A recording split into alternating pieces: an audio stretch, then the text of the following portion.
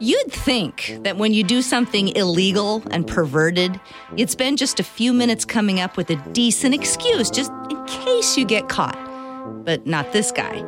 Jared Tumley was busted back in February for cutting a hole in his ceiling into his upstairs neighbor's bathroom and hiding a camera directly across from their toilet.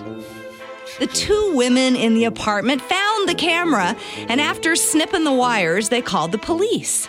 And here it is. Apparently, Jared's excuse, his awesome excuse, was that he'd put the camera there because he thought one of those women was stealing from him.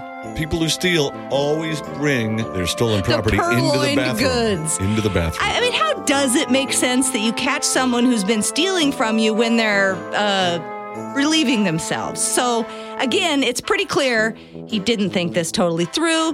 The cops ended up issuing a warrant for him last month, and although he disappeared, they were able to search his apartment, and there was no evidence of any stealing going on. Just footage of two young women using the bathroom.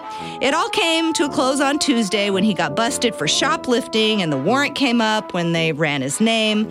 Jared was charged and convicted of voyeurism and trespassing, and I'm pretty sure where he's at, he doesn't need a camera to watch people on the pot.